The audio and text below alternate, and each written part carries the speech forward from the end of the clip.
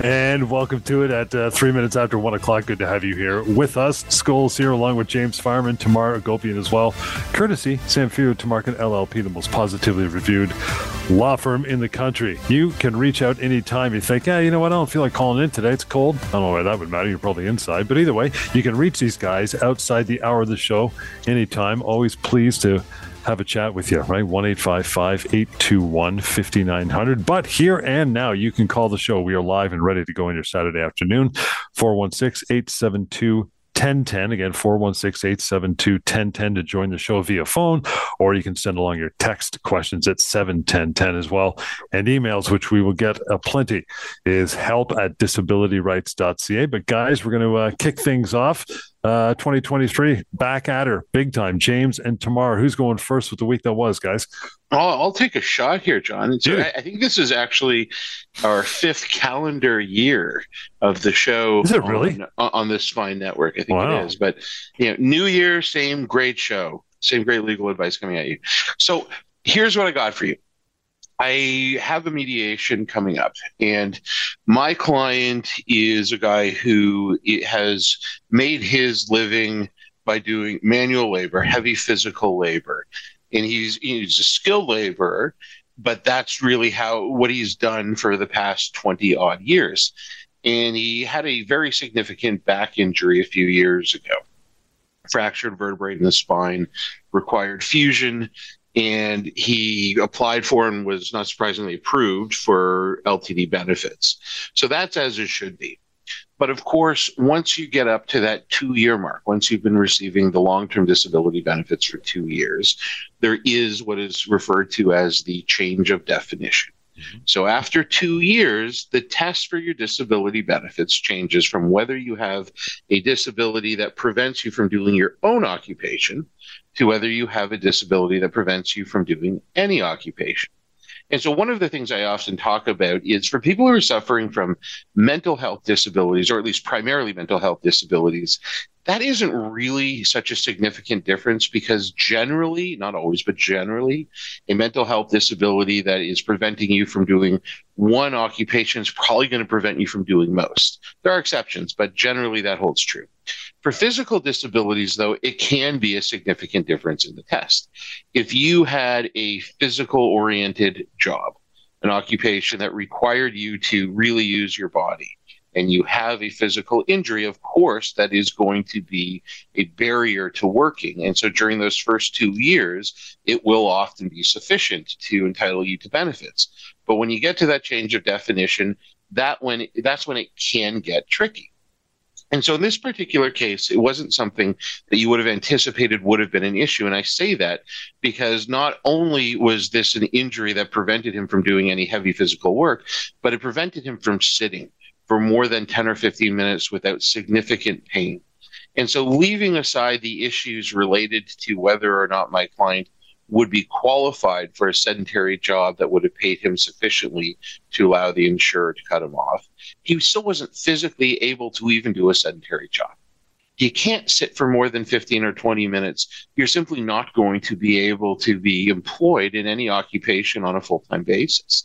There's no way. Insurers will routinely suggest that you can get a sit-stand desk, as though that's going to be the answer for someone who can't sit for more than 15 to 20 minutes at a time. Sure, that might be a solution to allow you to rotate once or twice, but talk to anybody who's in this position who has that kind of back injury that prevents them from sitting for more than 15 or 20 minutes, and they might be able to sit and stand and sit in that cycle, once each or twice each, maybe if they're pushing it, but that's going to be about it. And after about an hour, hour and a half, they're done, and often for a couple of days as a result. And that certainly was true for my client. And so it wasn't something that you would have anticipated would have been a problem. But here's where it got dicey. So my client was someone who was actually in very good health before he got injured. And because of this injury and because of the surgery, he needed to seek much more frequent medical treatment than he ever had to before. In fact, he didn't even have a family doctor before. He's someone that wasn't using a family doctor. Maybe he ought to have, but he just never really had the need. If he had an issue, go to a walk-in clinic, no big deal. And so he had to get a family doctor at some point after he had this surgery. But this was in the middle of the pandemic. And so he's seeing his family doctor mostly virtually to get updates on his medication. His primary care for his back injury was still through the surgeon. So it wasn't really such a big deal for him to have a close relationship with this new GP. But here's where the problem came. When his insurer sent his GP forms to fill out before that change of definition at the 2-year mark, there was a form included about his functional abilities. And one of the questions was his sitting tolerance. Now, my client, the sitting tolerance had been consistently an issue for him all the way through, but it wasn't something that he had spent any time talking to his family doctor about. This is a doctor that he hadn't been treated with before, and he really wasn't the primary treating doctor for his back injury. And because he wasn't working and wasn't required to maintain a particular posture, it just wasn't an issue that he raised with his family doctor. And so when his family doctor filled out the form, he didn't include anything about having a restriction from sitting. And of course, the insurer was well aware of this restriction from sitting. It was all over the medical records from his surgeon. It was talked about ad nauseum when they would call him, including just a couple of weeks prior to his GP filling it out. But of course, as soon as they get this from the GP, they're opportunistic. They jump all over and they say, oh, okay, you've got no sitting tolerance. So at the change of definition, we're cutting you off. So what can we learn from this? Well, number one, even though you may find it to be unnecessary in the medical sense, your family doctor needs to know all of the issues, even if there's another doctor who is primarily providing care for your particular injury. It is really important, probably in a medical sense as well, frankly, that your family doctor is at least aware of all of the issues that you're having, not because your family doctor is going to interfere in any way, but it is very good to have one person who is aware of all of the different things that are an issue for you, all of the treatments you're having, all of the disabilities that are affecting your ability to function. So that is probably something that is a learning point for anybody out there. If you have someone other than your GP providing primary medical care, just make sure your GP knows what's going on. But also, I say this for any medical providers that are out there, and this is an offer that we routinely will make, not just on this show, but to larger groups of medical professionals. We are available to provide insight, to answer questions, to speak at evening gatherings, if that's the way you want to do it. However you want to get information, we're happy to provide it to you. You don't need to reveal any personal information about any of your clients. We're certainly respectful of the need to keep that private. But if you have questions about the disability process, about how to help your patients, particularly as it relates to the insurance process and filling out these forms, we are always happy to help. We're not going to charge for it. We don't need to have your patient as a client. We don't need you to recommend us. We are happy just to provide that service free of charge, because this is information that people need to understand, particularly people in the medical community. And there really is nobody out there that is providing that information. So if you're out there and you need that information, if you're a medical professional, please give us a call. We are more than happy to help. And again, outside the hour of the show, right? How do you do that? 1-855-821-5900. So there you go. Tamar, what's going on with you, pal? Well, look, I think it was worthwhile just to add on a couple of points to James's opening comments around his client with that physical disability. And here's a little bit of add-on to it. I think the details around these restrictions and limitations that individuals have are really important, and they're so important to have validated by the medical information. So from what James describes, clearly this individual had, the surgeon commenting on that, but perhaps not the family doctor. I absolutely agree that you want to have sort of one source for all of this info. But I also find generally that there's a glossing over at times after a year or two where a patient has been on disability and the disability insurer keeps asking for regular updates from the doctors about how this individual is doing. it's not, I don't want to suggest that it's complacency, but I think it's almost like, well, yeah, I told you 3 months ago already, insurance company, that my patient is limited in this way. But that repetition, the constancy, the continued treatment and attention to the issues, one or more, that are supporting that disability claim, very important to include in all of that medical information. And, insurers, when they see a physical disability, the fallback position inevitably is, well, after 2 years, you must be able to do a sitting down job.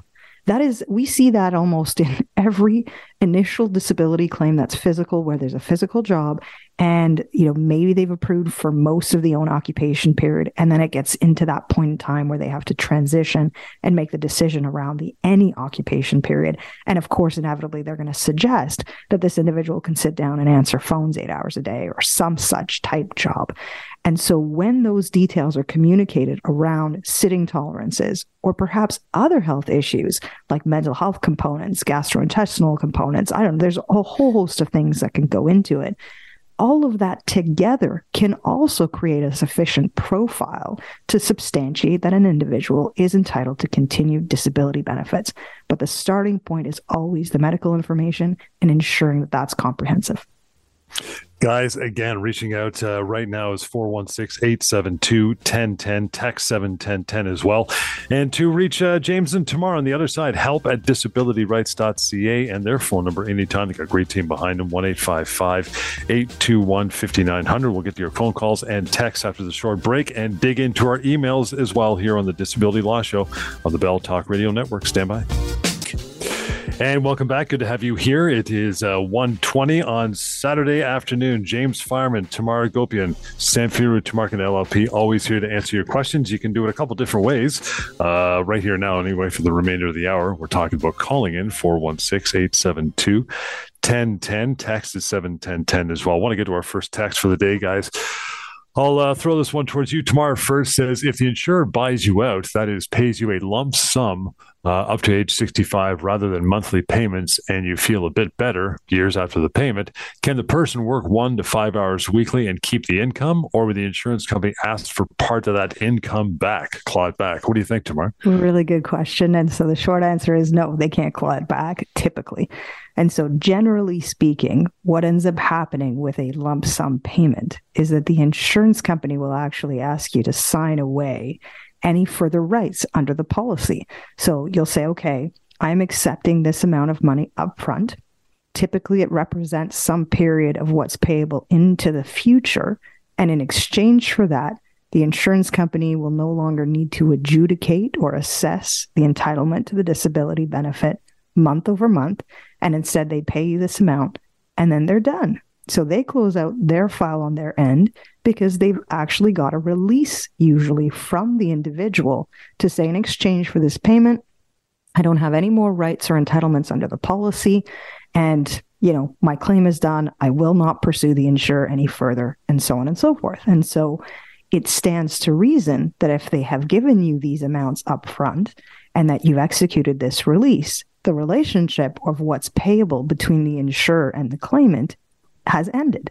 So it can't be that then the insurer comes back 5 years down the road and says, by the way, we found out that you're making money now, and so we want to recalibrate what we paid you 5 years ago, and we want to revisit this. Practically speaking, no insurer even has the resources to even think about doing that, nor do you have an obligation to report any income or earnings to an insurer if you no longer are getting payments from them, right? So think about that. There's no ongoing obligation because you've received your benefits upfront and you've released your rights under the policy. The other element of it too, as well, is that the insurance company will somehow take that into consideration in the sense that when you are accepting this lump sum payment upfront, there are compromises being had all around. They're not going to pay you 100 cents on the dollar. And the insurer knows that, and the claimant knows that. This is why sometimes having a critical review of what the insurer is actually offering you by way of a lump sum payment is very, very important. We do some of these reviews on behalf of individuals who contact us as well, because more often than not, we're finding that insurers don't actually want to spend the money to continue adjudicating the claim, or they want to bring it to an end sooner than later. And obviously they want to save some money. Bottom line, that's what it is. And so it's important before you engage in this kind of process with the insurer that you understand very clearly what's at issue.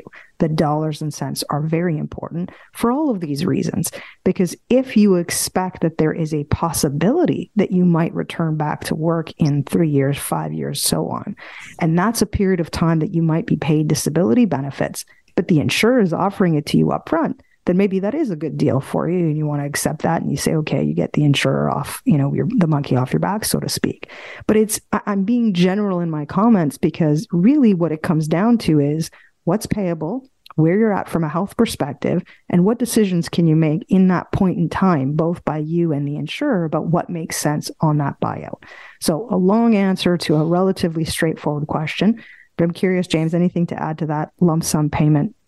Well, so one of the things I always like to talk around when we're discussing lump sums is the idea of compromise, because we'll come at insurers as hard as anyone, but the reality is if you're looking to get a lump sum payout, there's no way in any circumstance that an insurer is going to pay you the benefits up until age 65. Now, sometimes you can get that if there's exposure to damages, but leaving that issue aside, just looking at the benefits, let's say you're 55 years old, and let's say that you have a disability that is clearly permanent, it's objective, and there's no dispute that you're ever going to be able to work again. You're simply not. The insurer knows that they're on the hook. Even in that scenario, even if the insurer knows they're going to have to be making those payments for the next 10 years, they have no incentive to make those payments now. There's no reason for them to want to give you all of that money today. They would much rather hold on to it and dole it out just on a monthly basis, because they can invest that money and make money on it by whatever investments they have. And so from their perspective, unless you're prepared to take some kind of compromise on the full value, you're not going to get a payout. And that's fine, because the reality is, if you have a policy that doesn't have a cost of living adjustment, and most don't, meaning that your monthly benefit amount stays the same year over year, the reality is your benefit payment becomes less valuable as time goes on. Mm-hmm. Yep. If you're getting $3,000 a month this year, it's worth a lot less than getting $3,000 10 years from now. That's just the way that inflation works, and we understand that. And so the first thing you have to look at is applying what we call a discount rate. I'm not going to get into the math of it, but essentially it means you're going to take less money to cover off the future amounts that are owed than you would for an amount that's payable immediately. So that's the first thing that you have to think about. But then there's the risk factor, and that's a lot about what Tamar was talking about. When you're looking at them paying you everything now up front, even if it's a really good claim where it's almost impossible that you're ever going to be able to return to work, there is still maybe some theoretical chance that medical science is going to develop in a way over the next 10 years that 7 years from now they come up with some new surgery or some pill or whatever that is going to restore your function and allow you to return to work. I mean, that may be wildly optimistic depending on your disability, but who knows? And if they pay you now, they lose that opportunity, and that is worth something to them. And so if you are agreeing to get paid out now, they're giving that up. And so there is compromise there, because that is something that they don't have the benefit of anymore. But the flip side to that, of course, and this is really more the answer to the question, is that you're compromising as well by doing it. You're taking something less than you're likely going to have. And if, let's say, the reverse happened, this person's texting in and asking, what happens if you're able to go back to work earlier than they've paid you out? But think about the reverse. Let's say that they pay you out for another 7 years, but after 7 years, you still can't go back to work. They're not going to pay you any further. There's no way they're going to say, oh, you're still disabled, so we're going to keep paying you. That's never going to happen. And because of that, the flip side also has to be true. If they're not going to pay you beyond the duration for which the lump sum would cover, then they also can't possibly expect to get a refund before that period of time is done if you're able to go back to work. Because what you're doing when you come to a lump sum agreement is you're weighing risk. You're weighing the risk on both sides, and you're trying your best to figure out how far into the future. And by necessity, it is virtually impossible for you to negotiate something that's going to be exactly right to the day. You're probably going to be better a little bit earlier or a little bit later than what you've agreed on. And both sides just have to accept that and then move on. And so when you have these lump sum deals, they are meant to be full and final, ending the relationship in a way where you don't have to worry about them. They don't have to worry about you. That's it. It's over. Now, there are exceptions. There are ways to come to a halfway settlement, so to speak, that allows you to maintain a relationship that might apply in certain circumstances. But for most people, it's not what we're talking about. And I echo what Tamar had said before.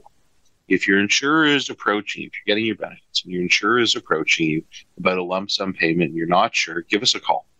We're happy to take a look at it. And certainly we can provide you some quick advice as to whether or not it's an even reasonable offer. And you can go from there. Guys, let's dive into the emails after a short break. So stand by for that. George, thank you so much. Yours is up first, so we'll get to that. And you still got time to make a phone call live and join the show. Be that fourth voice on air, right? 416-872-1010 is how you call into the show live. And if you want to send a text along like the one we just dealt with, you can go to 71010 to cover off that. We'll continue. Disability Law Show. This is the Bell Talk Radio Network. Welcome back indeed. John Scholes here, James Farman, Tamara Gopian, the team. The band is back together in 2023. Good to have you here with us. 1:35 on Saturday. Finally, some sunshine. Good time to continue what we're doing. The emails, which we're going to get to here momentarily, is help@disabilityrights.ca. But you have the option of calling into the show live. We're here, ready to answer phone calls, 416-872-1010. And also texting at 71010 as well. I want to get to, before we get to the emails, George, you're standing by. I got it. But I want to get to another text that just came in, guys, because they're live and they're obviously listening. We talked about lump sum payments from the insurance company. Previous, you guys gave your details on that before the break. But the follow-up text is, are lump sums offers negotiable? That is, can one make a counteroffer? Is it okay for someone to approach the insurer and ask for a lump sum, or will it go south on you if you end up doing something like that? What do you guys think? So this is a really good question, and I think it's important before I answer to make a distinction here. There is a very big difference between dealing with lump sums and lump sum offers while you are still getting your benefits versus after you've been cut off and have brought a lawsuit. When you've been cut off and you've brought a lawsuit, you've hired a lawyer, and let's say I'm negotiating on your behalf. When you get to mediation, there will be offers going both ways, and it's just a very different scenario. The power dynamic is completely different.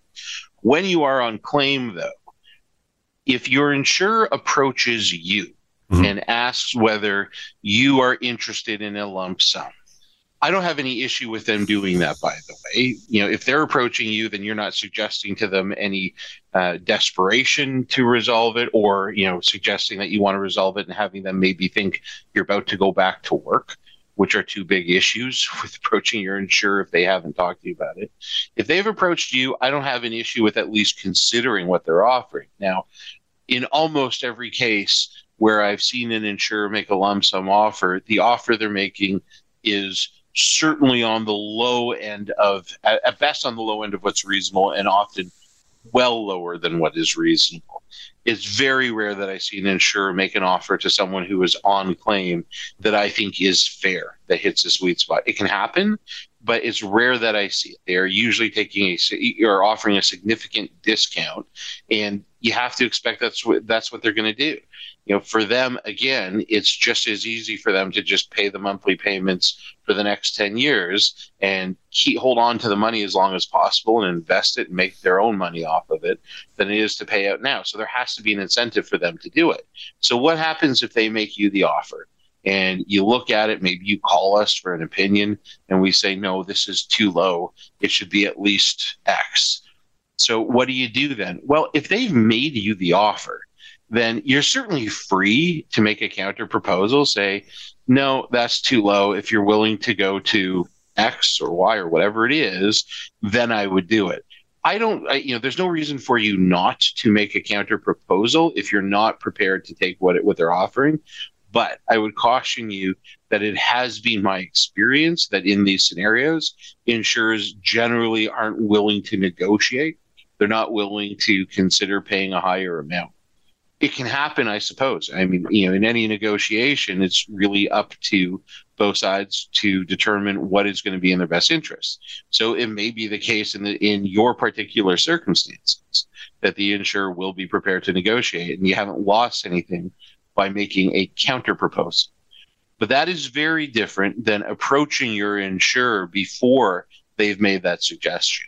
And I've already alluded to why, but if you are getting your benefits, you have a long-term, maybe permanent disability that will prevent you from working until you're 65, and you're pretty confident in that. And you're thinking to yourself, well, why don't I just approach my insurer? I'll make them an offer that saves them a little bit of money, and maybe we'll get it resolved. If you do that, they will almost certainly interpret that in one of two ways.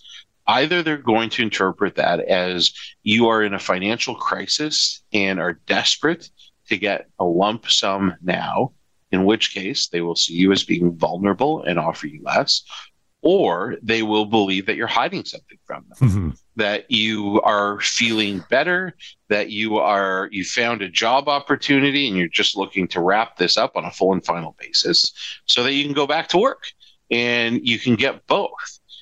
Either way, however they interpret it, it is not going to lead to anything that's going to be anywhere near the value of your claim. And in doing that, as we were talking about before, it's going to put a bit of a target on your back. The insurer is now going to be like, well, why is this person reaching out to us now? What is going on? And that may well lead to them hiring an investigator to do surveillance, or asking you to see one of their doctors for an independent medical evaluation. But rarely is it going to lead to an offer that is anywhere close to the value that you're looking for. So I would not recommend, if you are on claim, you're getting your benefits, I would not recommend reaching out to the insurer and proposing a lump sum settlement, because it is so unlikely to get what you want, and it is opening up the door for all sorts of negative consequences. Tamar? I don't have anything to add. Would you believe? I mean, I think it's true. I mean, it's so. I talk a lot, so I believe it. I agree with James. In my experience, is exactly the same. That typically the insurer will sort of take it. It's a take it or leave it type proposal when you're still on claim. They do the math. They come up with a number. They're very rigid about it. If they can buy you off, they will. And this is why it's so important to get some advice before you sign away your rights under the policy. Got another text, but I promised George we get to his question first, guys. So let's do George again. The email is help@disabilityrights.ca. George says, I suffered a mental breakdown last year due to my boss and all the extra work and stress I had at work. I had some trouble getting my short-term benefits approved, but once I did, I managed to transition to long-term. With the support of my family doctor and psychologist, I've been on a gradual return to work plan for the past few months. I was getting paid for LTD and my salary, but before I was able to get to full-time, I was fired. This triggered me all over again, and I'm back to massive depression and anxiety. My doctors advised the insurance company of this, but the insurer is refusing my LTD claim. Now what do I do? This is a really tough situation, George, but really highlights the areas of expertise that we have at our firm, right? This has some disability law components and some employment law components. And let's start with that feature of it. What George is describing to us is, look, the LTD claim is being refused, even though I have now experienced a resurgence of my health issues. A recurrence is really what it is under the disability policy. Because most of these policies will say, they want to encourage you to actually get back to work, of course, because they're paying you less or not at all. But there is always a section that says, if your health issues prevent you once more to continue working, and that happens within a window of time from a prior claim, let's say typically around 6 months, then the policy is activated again to pay the disability benefit. So from the immediate point of view, my advice to George is he's got to get that medical information over to the insurer to say, this is the recurrence claim. I'm making a recurrence claim, insurance company, and see, if he hasn't done this already, actually get something in writing from the insurer on their position on whether or not they're going to continue the LTD benefit under the recurrence provision. But it really does come down to the strength of the medical. And we were talking about this at the top of the show. So it is important that it's not just simply a question of just because he got fired, he's not working. But in fact, it's the health issues that are preventing him from working, regardless of his employability. So having that explained by a doctor, very critical when you're talking about these kinds of recurrence claims. The other important feature to this is George only has a certain window of time where he can actually assert another LTD claim while he still has coverage. Because once you get terminated, the statute allows for some period of time for your benefits to continue, but they will come to a point where your coverage ends. And so if you are asserting any sort of disability claim, whether it's a recurrence or otherwise, whether it's a new health issue altogether, you want to make sure that you're asserting that claim within the time frame that you still have LTD or STD coverage under your plan, because those things come to an end from the employment side of things.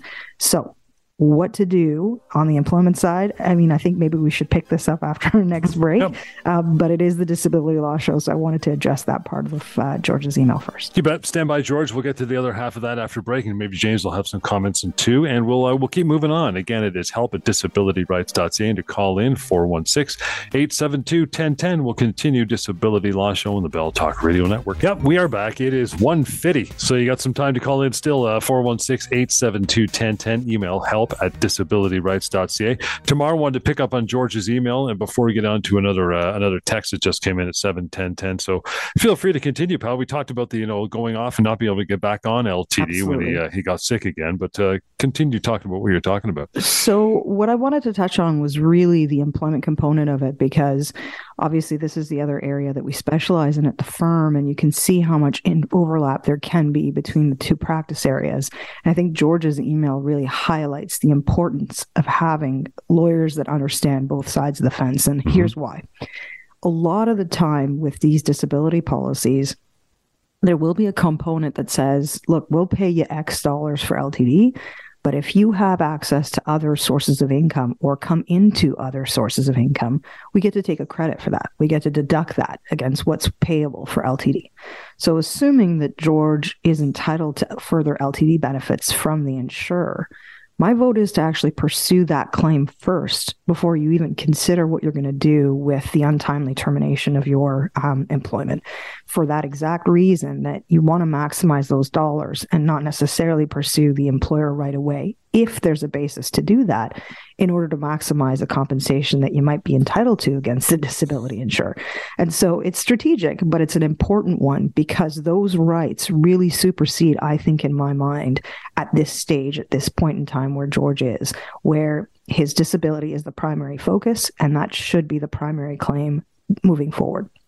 Having said that, it doesn't necessarily mean that I'm saying that the employer gets a pass here.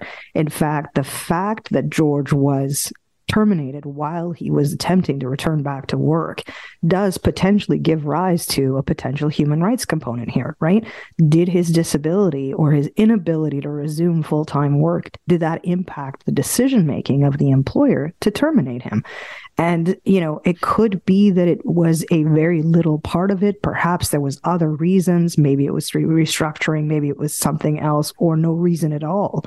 But either way, the fact that there's a component of this, that the employer knows that he has a disability and attempting to return back to work, there's some fairly clear law that says even if 1% of the decision had to do with his disability to terminate him, well, that exposes the employer to a human rights damages claim. So the long and short of it is, I would pursue the disability claim first, and then absolutely consider whether or not there's a benefit to pursuing the employer as well.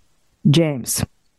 Well, as anybody who follows our social media feeds and who's watching what's trending on Twitter knows, people who listen to our show love a little scrap. It was trending the last time we disagreed on something as well. So I have to disagree with you on one point, Tamar. Before the break, we were talking about George's email, and George, just so everyone is up to speed here, was getting paid his LTD and was on a return to work plan and was building up to it when he was fired. And so that's sort of where we picked it up. And Tamara was talking about looking at this as a recurrence claim and his entitlement to his benefits. Now, I don't disagree that George is entitled to benefits. We're in agreement on that. But where I disagree is treating this as a recurrence claim. I would not. I would actually look at this as a continuation of the benefits that he was still receiving. As I understand it from the fact pattern anyway, George was still getting his LTD benefits at the point that he was fired and his benefits were cut off. And so if that is the case, the way that I look at this is even though George was in the process of going back to work, that doesn't mean he's no longer disabled. And the proof of that is that his insurer was still paying his benefits. If he was no longer disabled under the policy, the insurer would have cut him off. And even if he had gone back to work to the point where his insurer had stopped paying benefits and you are engaging the recurrence, I still don't know that I would necessarily accept that he was no longer disabled. It is certainly well within contemplation in a policy that someone can be physically at work and still disabled from work. They may not be effectively doing their job. In other words, they may be trying to build up to a point where they can do it, but simply not there yet. And I've had situations where I've had clients go back to work after getting LTD, but they were so limited in what they could do, and they just had an employer that was prepared to go to unbelievable lengths in an attempt to accommodate, that they were really in no way, shape, or form not disabled anymore. Their disability absolutely continued, even though they were, in fact, at work. And that's what I would be arguing here for George, who was still getting paid the LTD even while at work. I say he's still disabled. But otherwise, I do agree with everything Tamar said, particularly as it relates to how you would handle the employment aspect of it and why it's so important to have representation that understands both aspects of it. Anyway, those are my thoughts. Alrighty, let's get on to this text we got in, guys. Again, 71010 is the text number. Anytime says, I am on LTD and my employer required me to apply for CPP disability benefits as part of the LTD application process. CPP denied my claim, stating that my condition isn't prolonged or severe. Now my insurance company is forcing me to appeal the CPP decision. Is this common with other employees? Are appeals to CPP ever successful? So that's a great question. Let me answer the last part of it first. Are appeals to CPP disability ever successful? That's an absolutely yes. Yeah. In fact, CPP disability appeals, the last time I saw numbers on this, it was 60% of appeals for CPP disability are successful. That is, of course, very different than appeals for long-term disability, which we will talk about every single episode of this show, that it is almost always a waste of time. CPP disability, very different. Appeals to CPP disability can be successful. Are you required to appeal a denial of your CPP disability under an LTD policy?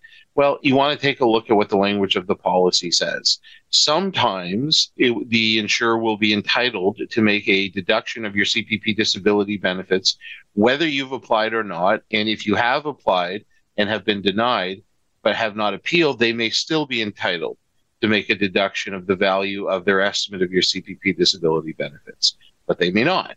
And so you want to take a look at the language of the policy and see what's required there. But even if your policy doesn't explicitly require you to apply or to appeal if you're denied your CPP disability, even if it is something where you theoretically can say to your insurer, no, I don't want to do that, I'm not required under my policy, consider whether there's a reason to take that position, because there is really no disadvantage to applying for CPP disability, especially if you're approved. If you're approved, you're going to get that money from the government. Yes, it's an offset against what you're entitled to under your LTD policy, but it also makes it much more difficult for your insurer to cut you off. There is a tax consequence, but if you also apply for the disability tax credit, it's going to offset that. And if you don't agree to make the application or you don't appeal, your insurer may look at that as a violation of the policy. That may not be correct, but if they look at it that way, they cut you off, your benefits stop, and then you have no choice but to come to us and to bring a legal claim. Better to stay on claim as long as you can. And with that, we are complete for the hour. Thank you so much for your correspondence through text and emails. You can keep them coming now the show is done, because you can always reach out to Tamar and James, respectively. How do you do it by phone? 1-855-821-5900. help@disabilityrights.ca. And you can also go to mydisabilityquestions.com. We'll catch you next time on the Disability Law Show right here on the Bell Talk Radio Network.